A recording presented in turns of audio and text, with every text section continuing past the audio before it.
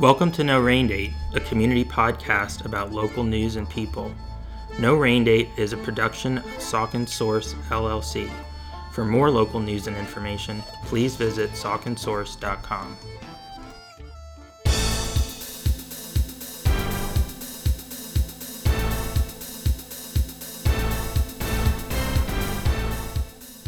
Hello, No Rain Date listeners. I'm Josh Papachak, the host of No Rain Date and the publisher of Saucon Source, here to wish you a very happy Thanksgiving and Thanksgiving weekend, and to share with you the news headlines for the week ending November 26th, 2021. Of course, this was Thanksgiving week. It was a shorter week for most people, so we're going to have a bit of a shorter roundup, I think. But there's still plenty going on in the Saucon Valley, and of course, everyone's attention is now turning to the holidays. The kickoffs for the holidays in Hellertown and Coopersburg are this weekend, and we, of course, will have photos of them on Saucon Source very shortly if we don't already. In other news, we shared a really heartwarming story, I think, about a young boy, Liam Griffith from Saucon Valley, who is playing the role of Tiny Tim in a production of Charles Dickens' A Christmas Carol at Civic Theater in Allentown. Now, Civic Theater is one of the premier local theater organizations in the Lehigh Valley. You may also know of it as the 19th Street Theater. It goes by both names.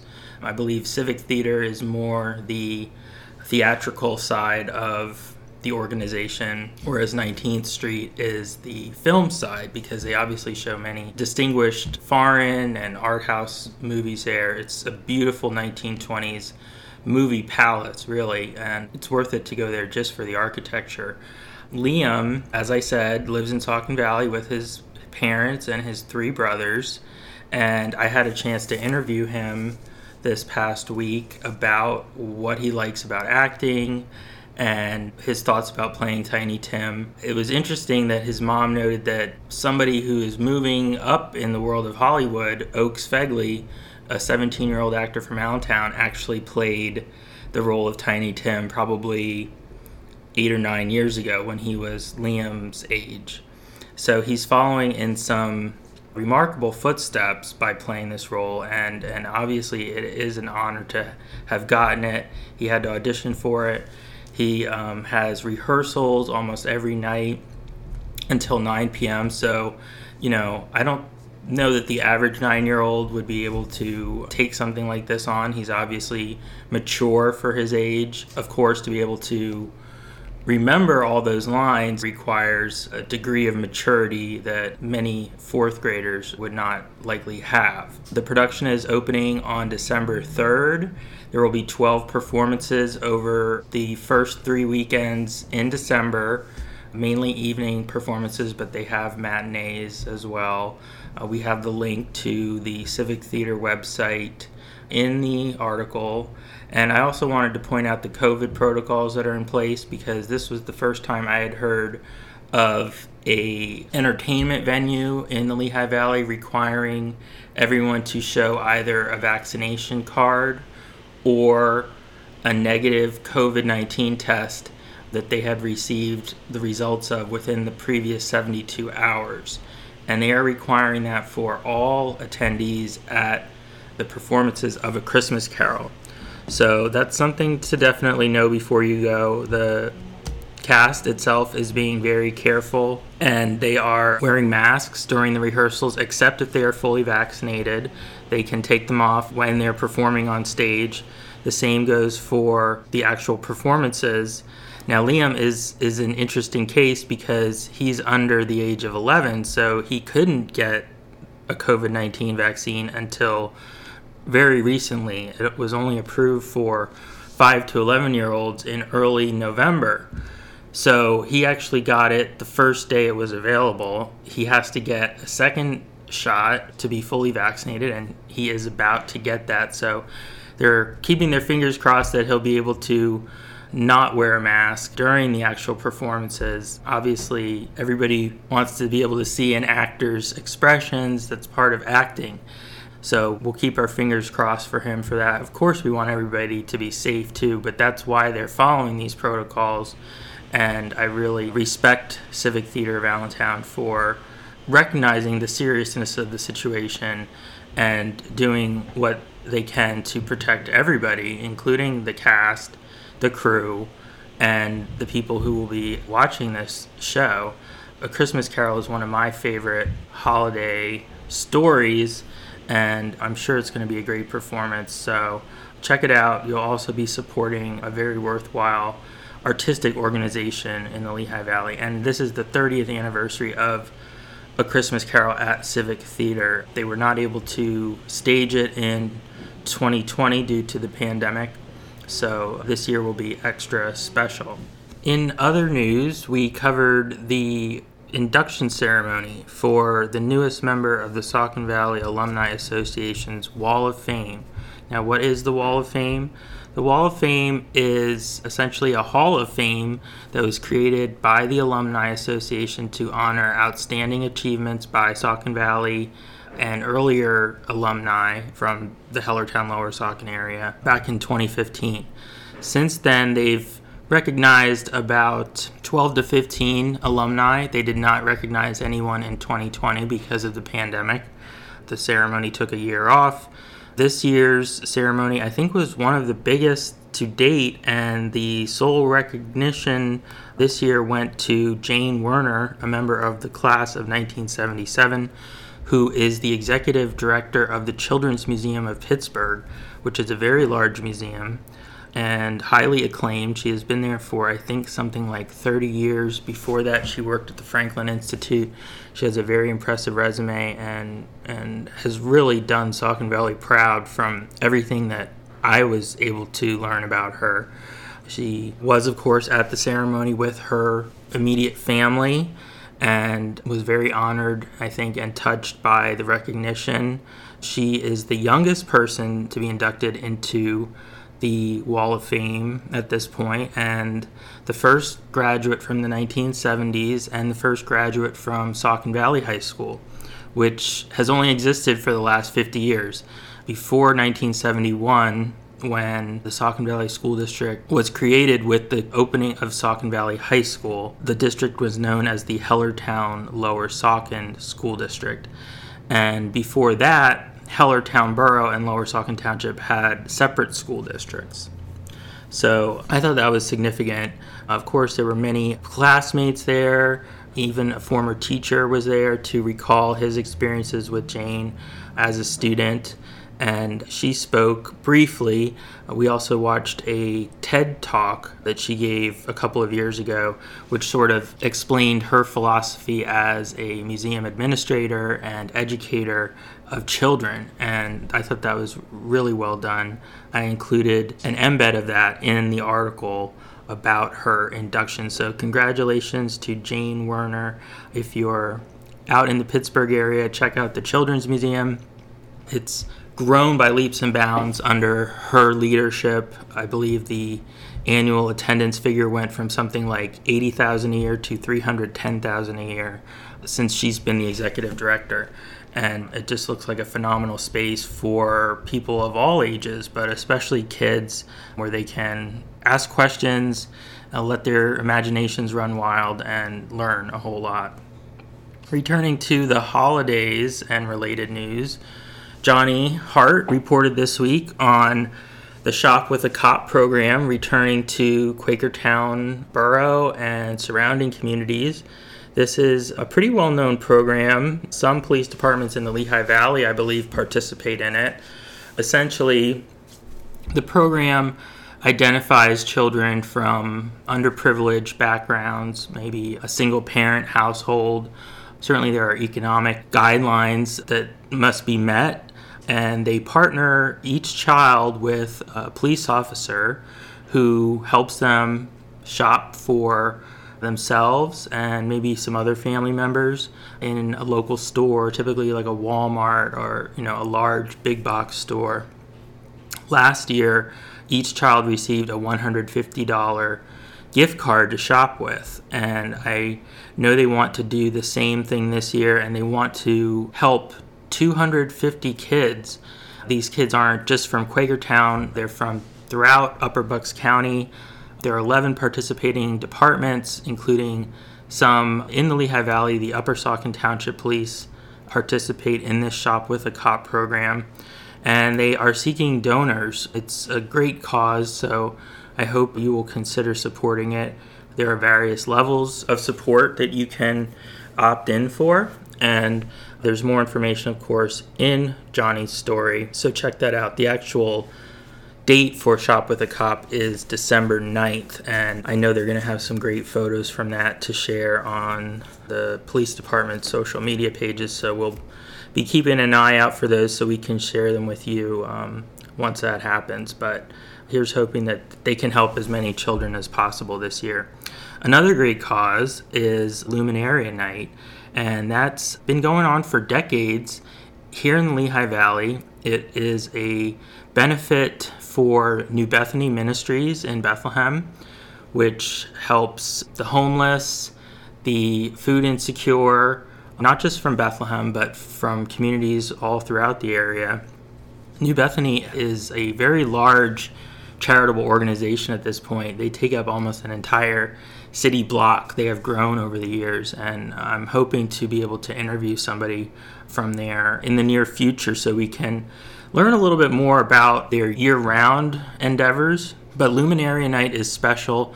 This fundraiser truly beautifies our community at a time of year when people love to display lights. And essentially what is done is for $10, a $10 donation to New Bethany, you get a kit, which includes 10 white paper bags, some sand, and tea candles. And you open up the bags, pour an equal amount of sand into each bag, and then put the candle in the bottom, like in the center of the sand, and light it. And then you line these up along the curb or along your sidewalk in front of your home. Hopefully your neighbors are doing it and the whole neighborhood is involved, because then you have like block after block of just twinkling luminaries. And I've seen this in parts of Bethlehem, like I believe Edgeboro neighborhood is one that does this year after year. It's the kind of neighborhood tradition that really brings people together, and people look forward to it every year. It has been going on in certain Saucon Valley neighborhoods for a number of years. I believe Woodfields and maybe Saucon Terrace in Lower Saucon. But this year, a local realtor and Army veteran, Melissa Batoni, stepped up to become a block captain for New Bethany. And I wrote a story about everything she's doing to open the program up to more people in Hellertown and Lower Saucon, just by raising awareness of New Bethany and how it supports them, because the money that is raised for New Bethany truly does stay here in our community. Luminary Night is on Saturday, December 11th, and I believe it's from 5 to 7 p.m., so it's early in the evening. Hopefully the weather cooperates. You know, once in a while you get a year where there's heavy rain or very strong winds or something, and that does pose some challenges, but certainly it's a great concept, and I know it's raised tens of thousands, if not more, for New Bethany Ministries over, like I said, probably the last 25 or so years. So keep an eye out for those luminaries on the night of December 11th, and maybe your neighborhood will be participating. I know someone in Mountain View and Hellertown who is, so that'll be very pretty to look at. And like I said, we will be trying to interview New Bethany on No Rain Date in the near future. In the spirit of giving, I wanted to take a quick moment to highlight the fact that Giving Tuesday is this coming Tuesday, November 30th, and certainly we encourage you to support all of your local charities, nonprofits, and other organizations that really depend on a little boost from Giving Tuesday, which has become a big thing in recent years in the vein of Black Friday and Small Business Saturday and Cyber Monday. Unfortunately, it follows those three, so sometimes I wondered, does anybody have any money left to give after Friday, Saturday, and Monday? Because there's a lot of spending that goes on, and I think people certainly take advantage of the deals to buy things that they maybe need for their household. It's not just Christmas shopping anymore, if it ever was, but people are looking for deals on, necessities or big ticket items that they've wanted for a long time, that type of thing. But I wrote a story highlighting Giving Tuesday as an opportunity to become a Saucon Source member. Obviously, Saucon Source is not a nonprofit. We are an LLC. However, we do depend on community support to help fund our coverage of news in this area, and more importantly, to keep that coverage free. We don't have any paywalls on Saucon Source. All of our content is accessible to everyone, thanks to advertisers and thanks to our members who are voluntarily committing to support our news by donating $70 a year, typically. There are links in the story to the membership page where you can easily sign up to become a monthly, quarterly, or yearly member. As I said, it's very affordable. $70 a year works out to be something like $6 a month or less. And so I don't think most people would miss that. That's certainly less than the price of a subscription to the major local news websites that have paywalls. I can tell you that. And I think we maybe provide a little less coverage overall than they do, just because we are confined by our resources. But we're confined by our resources because we don't have as many members as we would like. The more members we have, the more news we can cover, the more geography we can cover. We recently announced that we would be covering more South Bethlehem news in relation to our satellite office at VentureX in South Bethlehem. And member support will go a long way to help with that too. So even if it's not Saucon Source, definitely keep in mind community journalism on Giving Tuesday, because more and more independent outlets like Saucon Source truly need more of our communities to step up and say, hey, I really value this news. This news helps me live a better life. It helps me keep my family safe because we cover things like breaking news. I'm going to support the news that supports my community.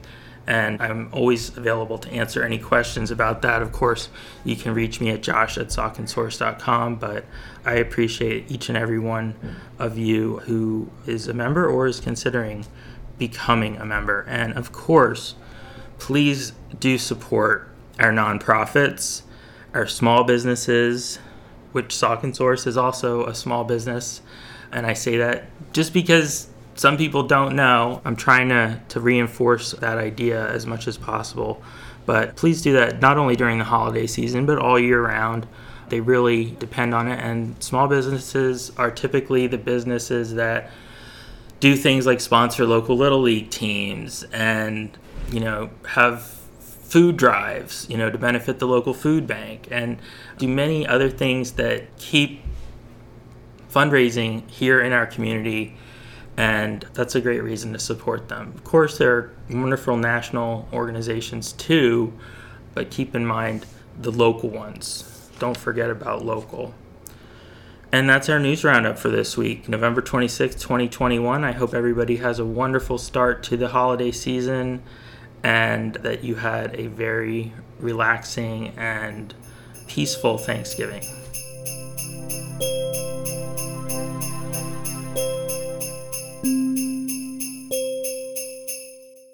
This week on No Rain Date, I am thrilled to be having a conversation with somebody whose voice may sound familiar to you if you have watched television anytime in the last couple decades, probably. Brian S. Atwood is a voiceover artist, actor, and also an instructor. Thank you for joining us. Oh, yeah. Thanks, Josh. I appreciate it. It's a pleasure to be here. Absolutely. Well, you are certainly the first voice actor I've ever interviewed, and I'm thrilled to have the opportunity to learn more about how one develops a career in that arena, for one thing. Let's go back to the beginning, to your earliest days. Did you have a desire to act or be in the dramatic arts somehow? I think that was certainly something that struck me. But I think if we were to go back to the very beginning, I would say that the first thing that struck me was I remember being about 5 years old or so, and I was in kindergarten, and the teacher had assigned us to sing a song for all of our moms. They were all going to come in during lunchtime or something. And I think it was You Light Up My Life, if I'm not mistaken. And I just remember kind of practicing the song at home. And I didn't have anything to play, a keyboard or anything like that, or piano. So I found that if I sang to the window, that I could hear the reflection back at me. Hmm. And I just remember, and I don't mean to sound arrogant saying this, I just remember thinking to myself, that's pretty. I like that sound. And I'm a little boy, Right. But I think from that point forward, I started to enjoy the sound of things, whether it was my own voice or just audio in general. And over time, as I grew up and I started to watch cartoons and things like that, the person I eventually found out was Mel Blanc doing all of those cartoon voices. That really struck me, and I just was completely taken by that. I would notice that certain characters sounded a little bit like another one. Oh, that's the same person doing that. How'd they do that? So I started, in my little boy voice, doing impressions of those characters. And then I started doing, people I saw on TV, and and my voice hadn't even changed yet. So it was, like me doing Johnny Cohen, good evening, these little tiny voices. It didn't work. But it always fascinated me, and audio was always something that I was deeply interested in. So between singing and, yes, eventually doing some acting and just talking and music, it all interested me as long as it was sound. Mm-hmm.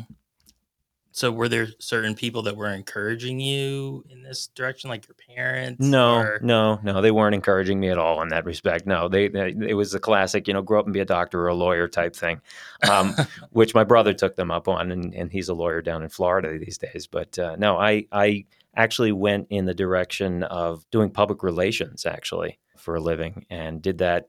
I think I did it relatively successfully for a number of years, and it wasn't until I ended up working in audio that started to stir up in me again. It was always one of these things that I wanted to do, work with my voice, sing, act, something like that. But, I was always encouraged to find something that I could make a living doing. So I never really saw, acting or singing or anything like that as an option. And it really wasn't when you think about it for a long, long time. To have a full-time job as an actor or a singer or something like that was kind of a pipe dream for a lot of people. And I don't think it was until the internet really started to take hold that I found myself having those kinds of options, because the world really opened up after all of that started to kick in. So you could Google how to become a yeah, voice actor. yeah, right. No, it was something that I had dabbled with. I don't know if you want to go into this, but earlier in my professional career, I worked in classical music. I had worked at the New York Philharmonic and at the Philadelphia Orchestra, both in a public relations capacity, and thoroughly enjoyed my work there and what I was doing with them. But even when I was there, I was still interested in doing what I'm doing now, taking lessons with, coaches and things of that nature, and just trying to get my foot, but I didn't quite know how to do it. And that was the beauty of the whole thing in the long run, was figuring out how to do it. And it was as the Beatles said, a long and winding road to figure that out. But that's part of the reason why I teach today, because I know there's a lot of people who want to do it as I did and don't know, as I did, they don't know what to do and how to Right. do it. I got to a point where I had reached a level of success being a voice actor, and I looked back at what I had to do to accomplish that. And I said, why did that have to be so difficult? I figured that, if I had a tough enough time and I had some contacts, I can only imagine what the average person would be dealing with trying to figure it out. So that's why I developed the course that I teach, both at Northampton Community College and mostly the one that I do privately with students, teaching them how to become a voice actor and how to market themselves and whatnot. I guess one of the things that I'm curious to hear your perspective on is, obviously some people just have voices that are better suited to use in commercials and narration than others. Like I don't think I have a good voice at all. I mean, your voice is very I rich, disagree, but very deep and resonance. And I mean, if I just met you on the street, I would think, wow, he has a radio type Yeah, voice. he's got a face for radio, right? Yeah. No. No, the funny thing is that when I first started, I really didn't think that. I Huh. didn't think that at all. In fact, as I've mentioned to you before, I really honestly thought when I got started in this business that I was going to make my living doing character voices or impressions of people. I Mm. thought, oh, I got that going for me. That's going to be my thing. And it turned out actually to be quite the opposite. They were hiring me mostly because they wanted to hear my natural speaking voice, which I will openly admit, as I've gotten older, and this happens to all of us guys, it happens to women too. But as you get older, your voice drops, more and more and more every year, till finally, you're 100 years old, and it's down here. No, but I actually, I had to settle into my current speaking voice for a long time. When I worked at Sirius Satellite Radio doing classical music there, my voice was kind of in that middle ground space where I had to speak in a higher pitch because I had a tendency to crack quite a bit. My speaking voice was right on the edge there because I was just at that age and my voice was such that it wasn't working for me. So I'd have to make my announcements way up here. We're going to hear music and it actually brought some energy to what I was doing on top of the sort of non-conventional approach that I was taking to doing the classical music there anyway. Yeah, I mean, thank you. That's a nice compliment that you say that I've got a nice voice for this, but I think it's just kind of developed over time for me. So it wasn't always like that. Yeah, I mean, I can't picture you having a voice that would be cracking, but Trust me. I used to have that problem too. I probably still do. Well, I think for me, it was more so just a matter of accepting my voice for what it was. And that's one of the things that I work with my students on, which is what advertisers, what clients are looking for these days is somebody that just sounds like the guy next door.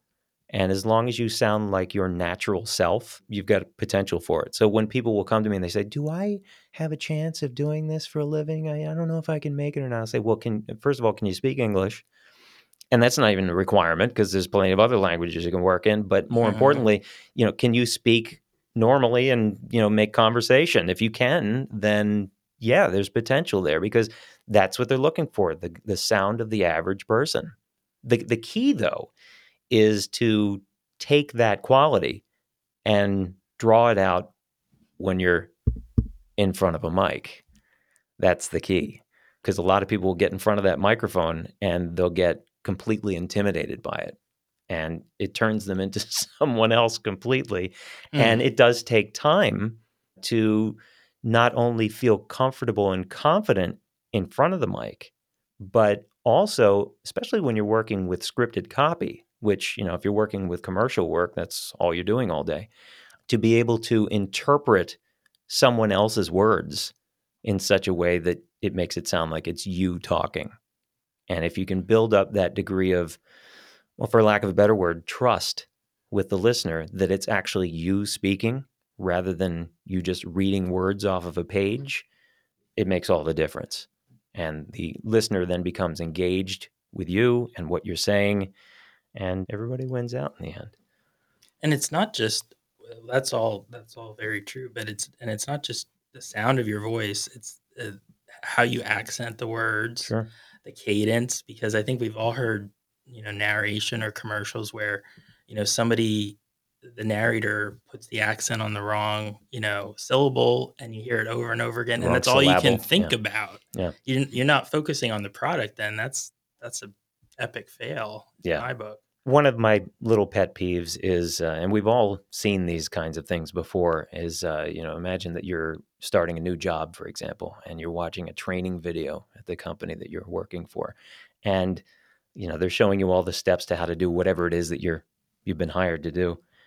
And you have to watch this video, and the person that's narrating it clearly has no clue what that company does at all. And they have not taken the time to figure that out, to research it, to understand the terms they're going to be using that are, detrimental to the business that you're going to be working in. And you can just tell the person's completely disengaged. They're just reading the words, and they've been hired probably primarily because of the quality of their voice rather than, sounding like they know what they're talking about. And again, that's one of the things that I work with really strongly with my students. I tell them that arguably the most important part of recording a script or recording audio is being believed by your audience and knowing that the words that you're saying sound like they're coming out of your own head in the moment rather than off the written page, he said as he read it from the script in front of him. Well, and that makes me think of something else, which is that, nowadays you're not even guaranteed to have a human on the other end of Yeah, that narration right. because of AI. Hmm. And that's a pet peeve of mine. Yep. If I click on a YouTube video and I can instantly tell that this is a simulated voice, Hmm. no matter how good of a simulation it is, I'm thinking, well, wow, that company is too cheap to like employ an actual voice actor. I mean, have you run into that Oh, at all? sure, sure. And it's a bit of a pet peeve of mine, as you can imagine. They're slowly, it's almost like it's a threat to put folks like me out of business. But I really don't think that we'll ever quite get to the point where AI takes over the industry. I think that they will certainly augment it to a nice degree.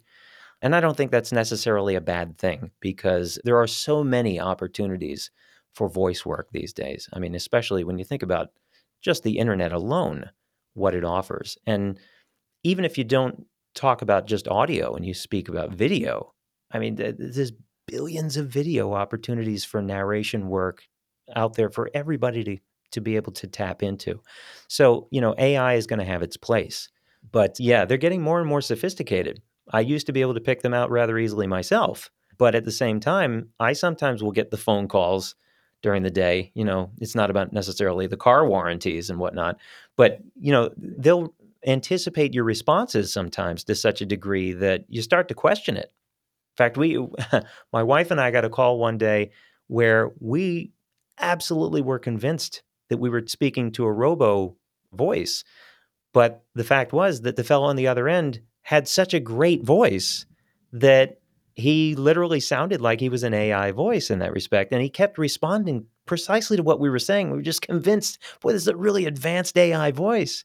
But I usually try to catch them by asking questions like, who's the president of the United States?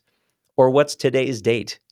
And they can never really process that. So, Right. they'll say, I'm sorry, I didn't catch that, something like that. But yeah, it's got its place, but I do think that real voices will always have their place as well. I'm just imagining hearing that. Wow, you have a great AI voice. Like, Hmm. is that a Right. compliment Yeah. or? Well, Yeah, probably in today's tech, it probably is because yeah, people are getting more and more used to hearing it. right. Right. And of course, the way we speak is a reflection back of what we're hearing. Hmm. So, babies and little kids today that are growing up hearing AI voices are going to speak differently Yeah, because of that. it's 2001: A Space Odyssey coming to life here, isn't it? Absolutely. Well, you mentioned before we started recording that you're originally from Boston, Yeah, which has one of the most iconic distinctive accents. accents in Yes. the world, Oh yeah, probably. it's wicked awesome. Yeah, yeah. It's funny. I like to think that being that I'm in the business I'm in, that it was fortuitous that my parents moved away from Boston when they did. I was about 7 years old, so the accent, from what I recall, we'll have to ask mom and dad if they can confirm this, but I seem to recall the accent was gone in about 2 weeks. Hmm. My older brother, it took him a little longer, but Because of wanting to fit in, well, no, I or think it's just because, again, being so attuned to sound, even as a little kid, Mhm. I just sort of picked up the new accent from Pennsylvania and ran with it. And I don't think I ever really looked back. It is interesting, though, whenever I start to pay the tolls on the Massachusetts Turnpike, all of a sudden it kicks back in. Yeah, can I have a receipt, please? Thank you. Yeah, yeah. That's interesting. Hmm. And just the whole concept of accents today, I mean, they're a tremendous source of pride Hmm. for many people, but in your line of work, I would imagine it's more of a liability to have one. It can be. Yeah, it can be. And there is some degree of that universal American voice sound that you'll often hear with news anchors and whatnot. But frankly, that's even going away these days too, because when you watch folks on the news and if they have a distinctive accent, say from the South or something like that, they're more apt to say that that's where they're from because I think, and sometimes it will make them connect better with that part of the country. And there's nothing wrong with that. So, that universal sound that we always look toward for, the Dan Rathers of the world and Peter Jennings and all those guys, they had that clear, just American accent. That's not who was the fellow that was on NBC? Tom Brokaw. Yeah. Good evening. I'm Tom Brokaw. This is NBC News. He just never could quite complete a word in some way or another. Sort of run together. Yeah, it all kind of slurred together, and we just sort of talk like this. But aside from that, it is interesting because I do find myself dealing with it because when I teach students from around the Lehigh Valley area, I do find that you're going to run into folks who have, in some cases, a very distinctive accent, and that can be both good and bad. Because, for instance, if you're doing work locally, or if maybe you're from out of town and you sound exotic to the listener locally, there's also going to be some value in hearing a local accent, a local sound for a local ad. But when you start putting in for an ad in, Wisconsin, and you've got a Lehigh Valley accent, that might be a little bit of a hindrance.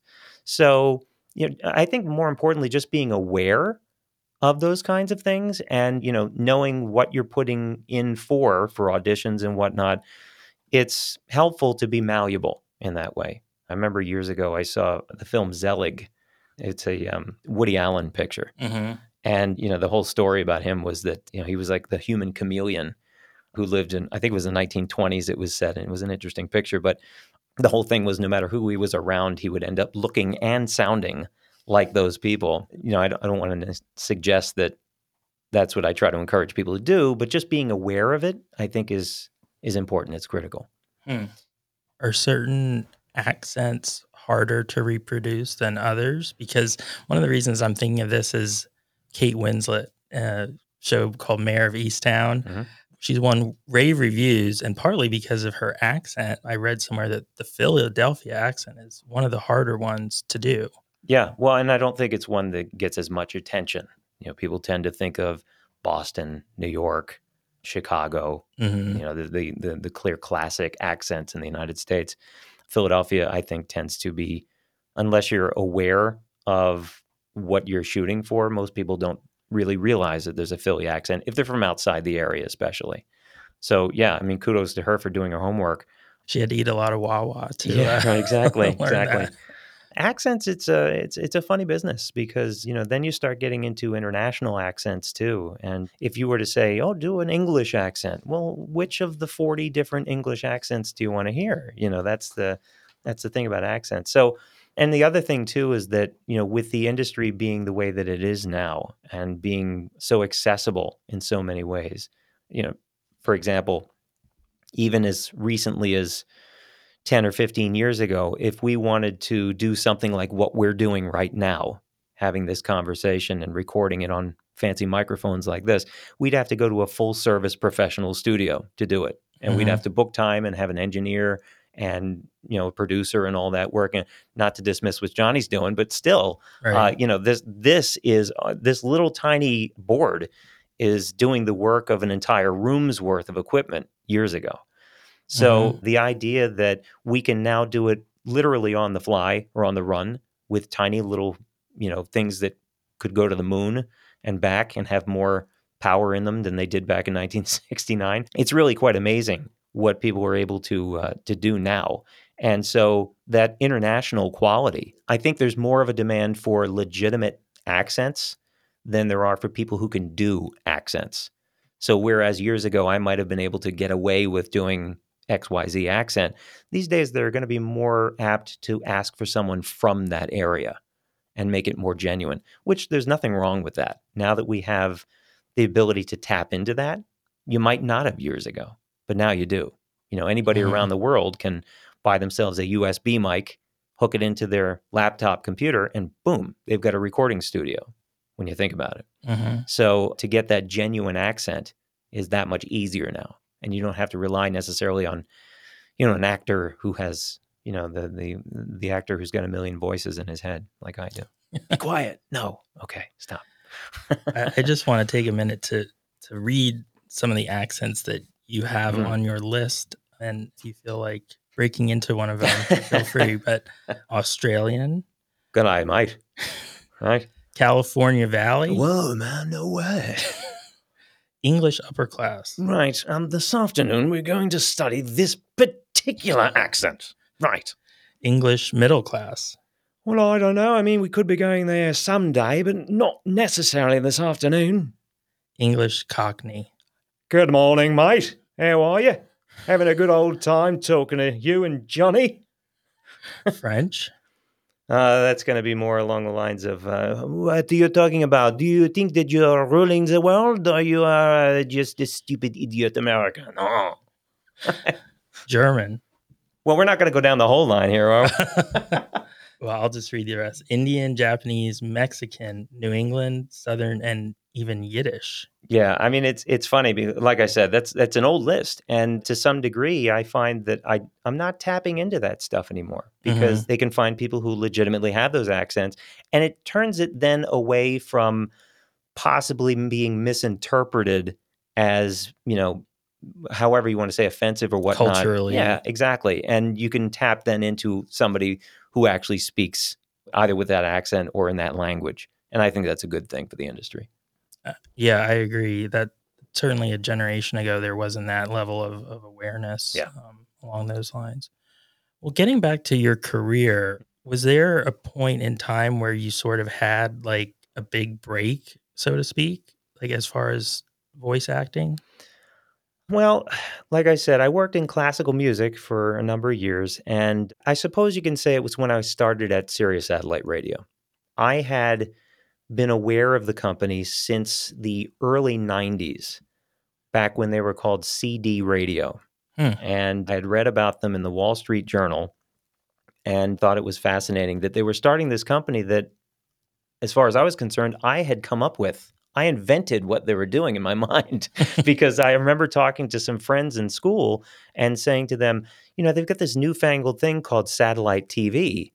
Why can't they have satellite radio? You'd think it'd be half the work, right? And they actually, one of the fellows I talked to about it said that he knew someone that worked in that industry, and he'd asked them because that sounded like a legitimate question to him. And he said, actually, no, they can't, because when you think about it, satellite TV, the TV is generally not moving around the house, and they can plug it into something and it can be on a fixed position looking up at the sky, and it's never going to move from the roof, right? Radio would be very different because most people listen to the radio driving around in their car, for example. So unless you're going to stay in your car in one position your whole life, it's not going to be a feasible thing. Well, obviously the technology advanced and they came up with geosynchronous orbits and things of that nature. And satellite TV came to be, or satellite radio rather came to be. So when I found out about this company, I invested some money in it because I thought this has been in my head for a long time now. We're going to put the money where the mouth is, right? I never would have dreamed at that time that I would have ended up working there. But I did end up working at the Philadelphia Orchestra. And one of the things that I'll say because I think of myself as part of the orchestra's family in a way.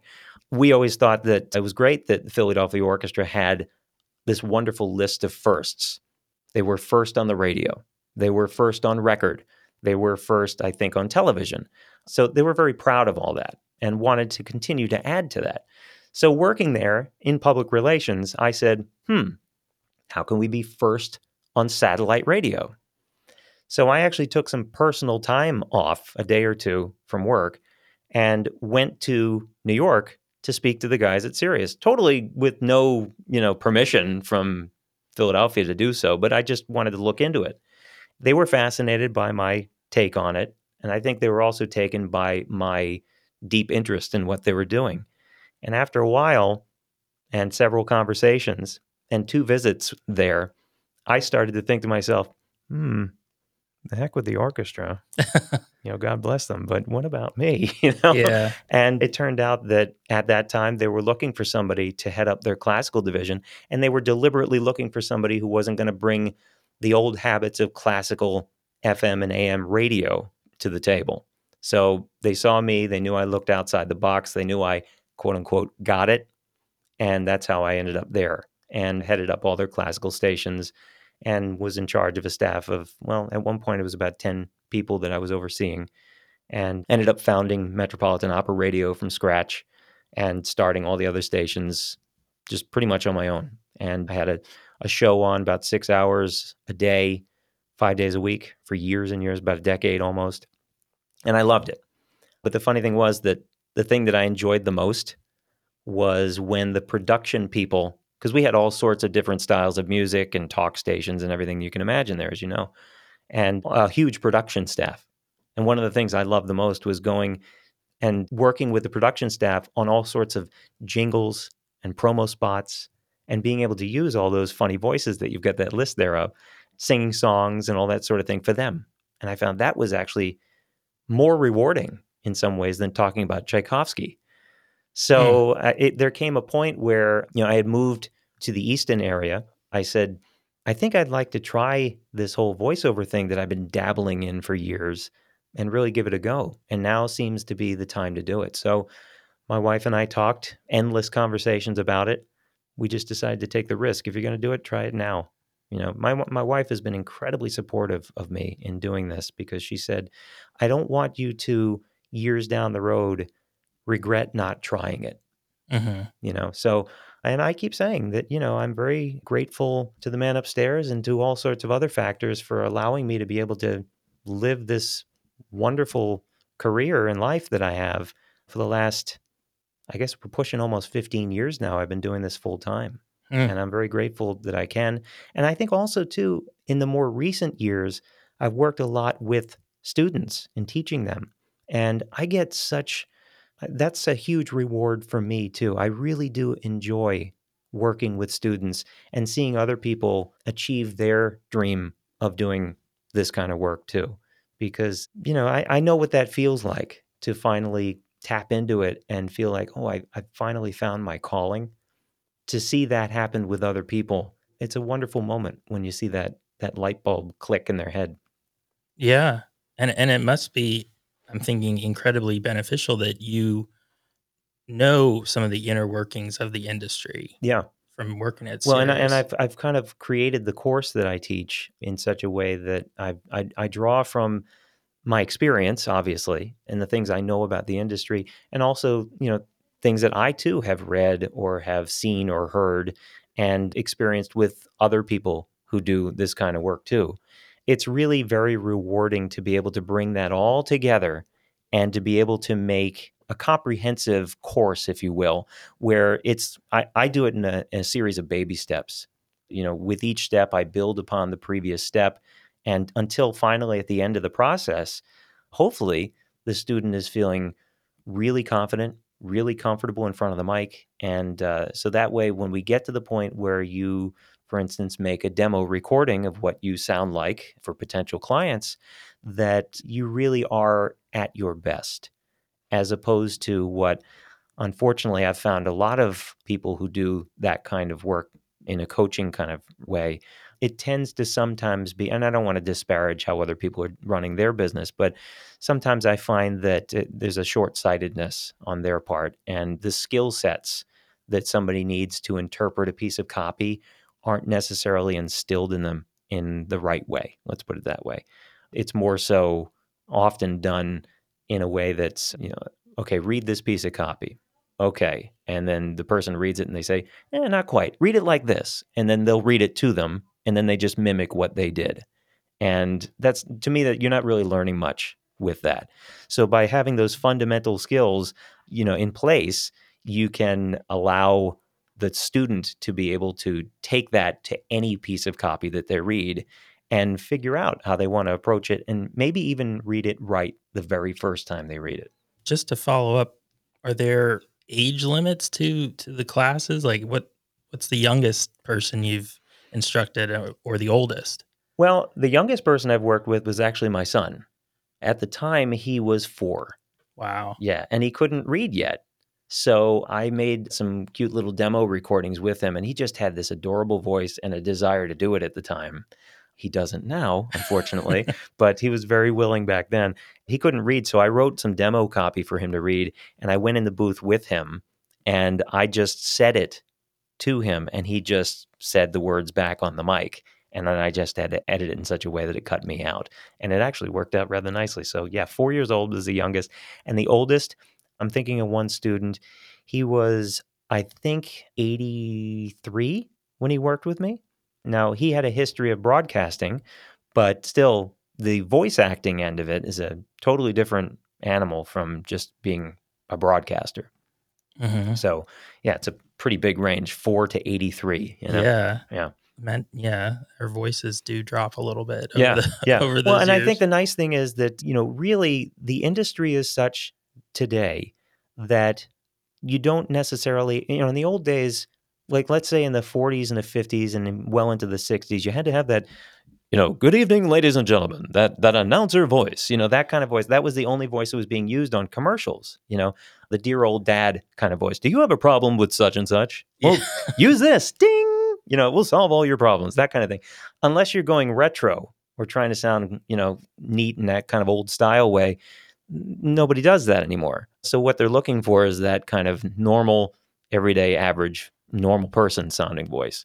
So in that respect, really anybody can do this as long as they have the skill sets that are needed in order to be able to do what they need to do to read the script and make it convincing enough. Mm-hmm.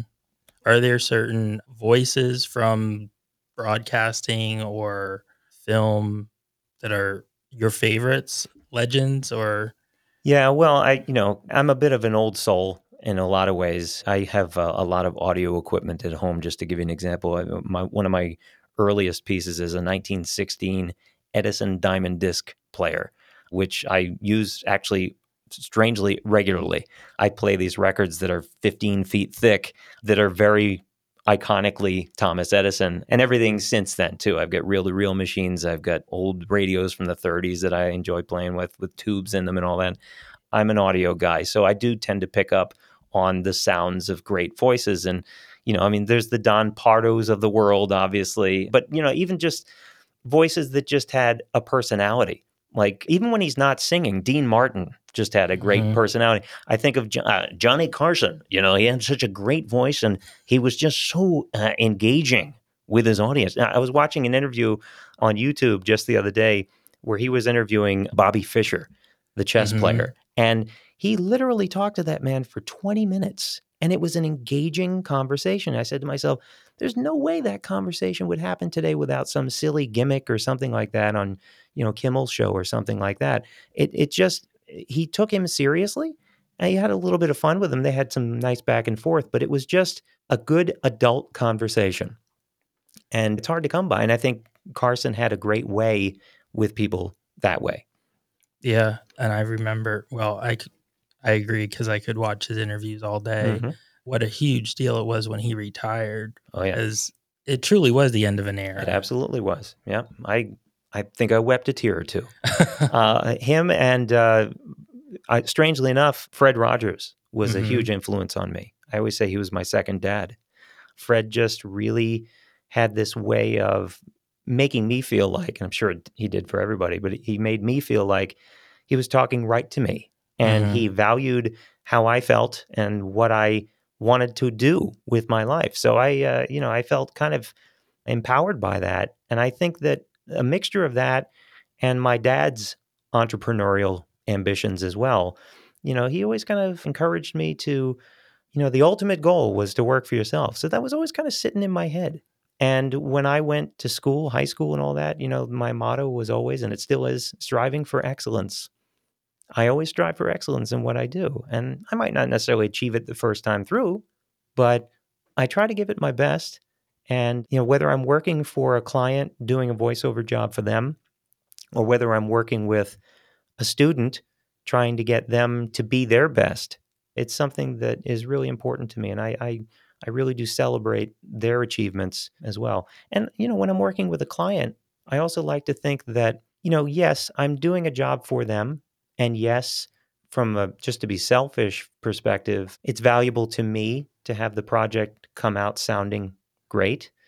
But I also feel like one thing that a lot of voice actors will dismiss is the fact that when you're doing a project for a client, even if it's just a one off job, that you are a temporary employee of that company. Hmm. And it behooves you to make the company sound as great as it can sound and to feel like you're vested in it and that you're proud of it.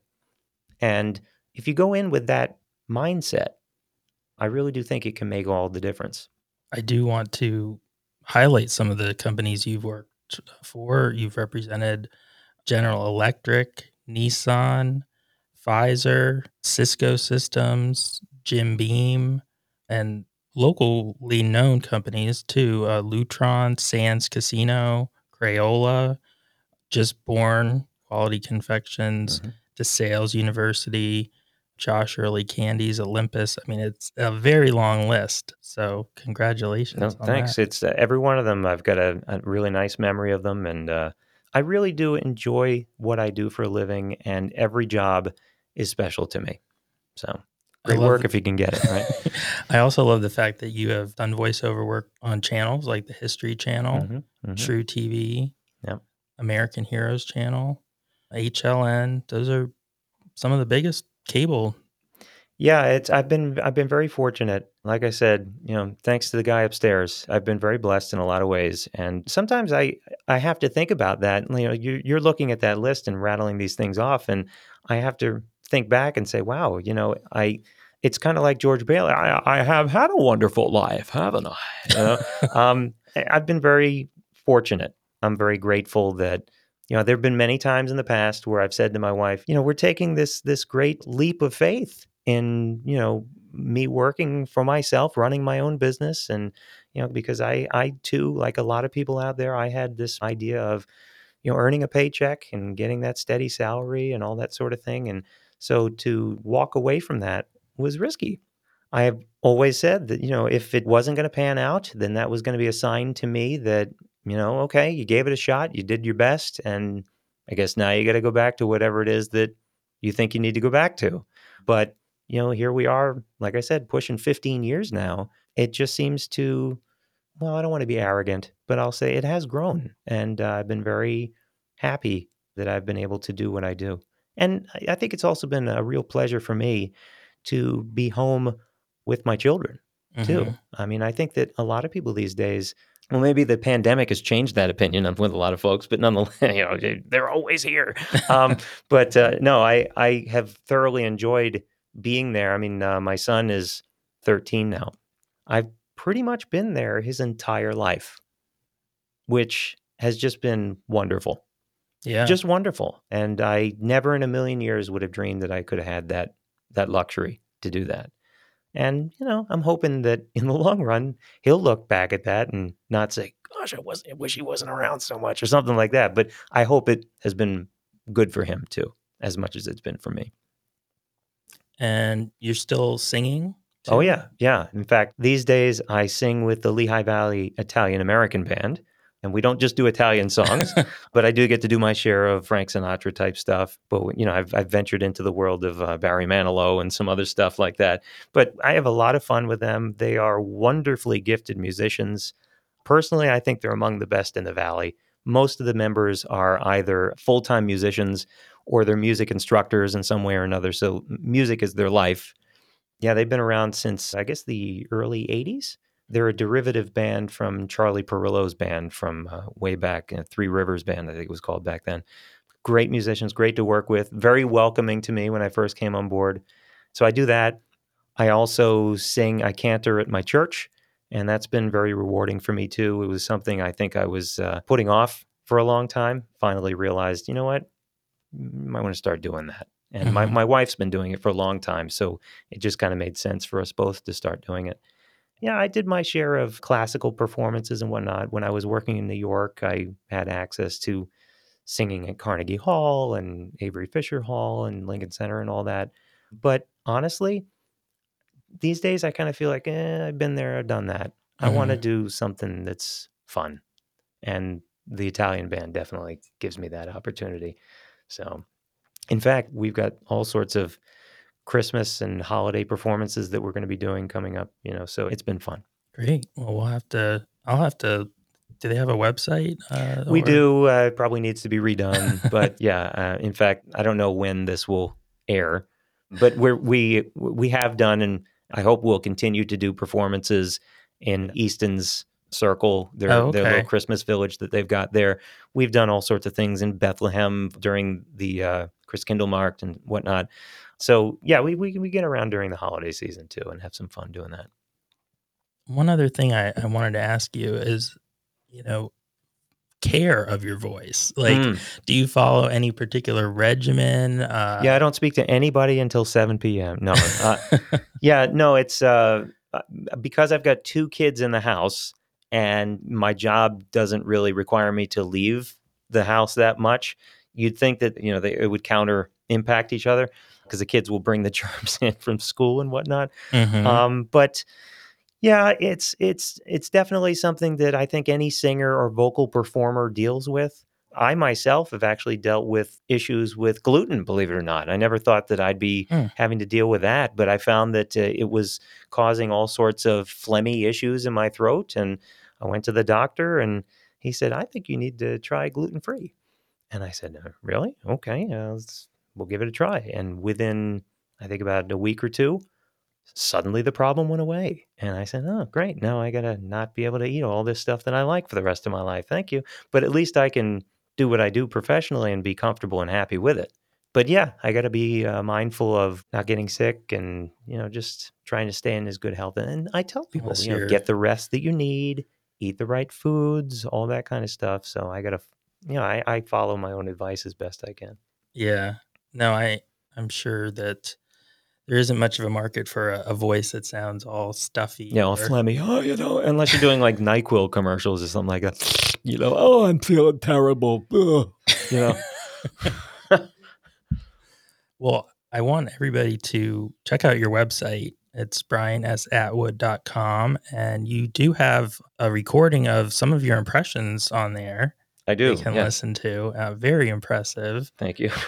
I really enjoy listening to that. And you also have other demos and a full list of services that you have available. Yeah, plethora.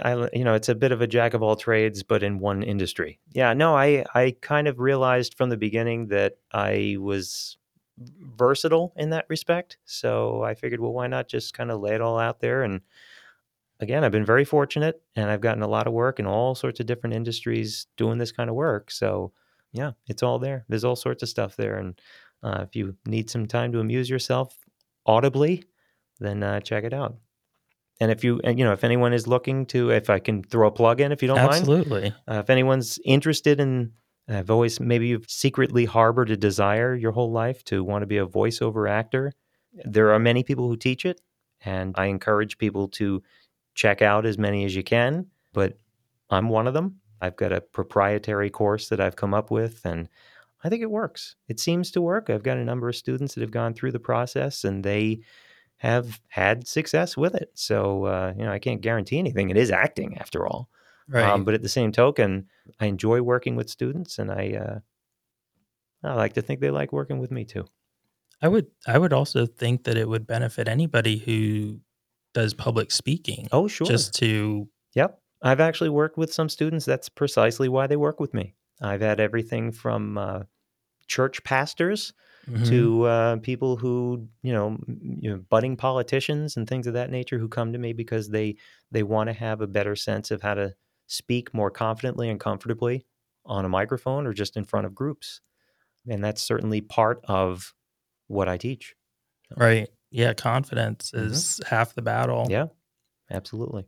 Well, thank you so much, Brian. Yeah, It's my been a pleasure, Josh. pleasure and really enjoy your work. We'll be Thanks. listening for you. Thank you. Thanks. We've been recording No Rain Date since late 2019, and we've produced a fair number of episodes at this point. We would love to hear your feedback about what we're doing. What makes you tune in every week? What ideas do you have for interview guests? Is there something that you think the podcast is missing? Feel free to share your thoughts, whether they're good, bad, or indifferent with us. You can do that by emailing josh@sauconsource.com. No Rain Date is a local news and information podcast, and we focus on the Saucon Valley. However, our guests are from the Lehigh Valley and beyond. So please try and keep that in the back of your mind when you're thinking about ideas for future episodes. Thank you.